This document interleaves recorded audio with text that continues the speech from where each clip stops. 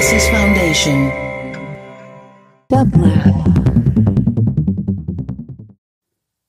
And here is the final and 365th quotation from your favorite quotomaniac, care of Tess Gallagher, the first paragraph from her extraordinary introduction to Raymond Carver's A New Path to the Waterfall, followed by Raymond Carver's last poem in that collection entitled Late Fragment.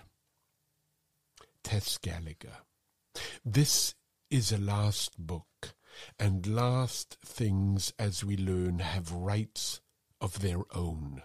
They don't need us, but in our need of them, we commemorate and make more real that finality which encircles us and draws us again into the central question of any death. What is life for? Raymond Carver lived and wrote his answer.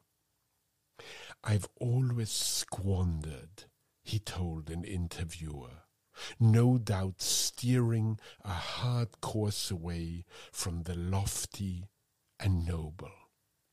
It was almost a law, Carver's law, not to save up things for some longed-for future, but to use up the best that was in him each day and to trust that more would come. Even the packaging of the cigarettes he smoked bore the imprint of his oath in the imperative now. Raymond Carver. Late Fragment. And did you get what you wanted from this life, even so? I did. And what did you want?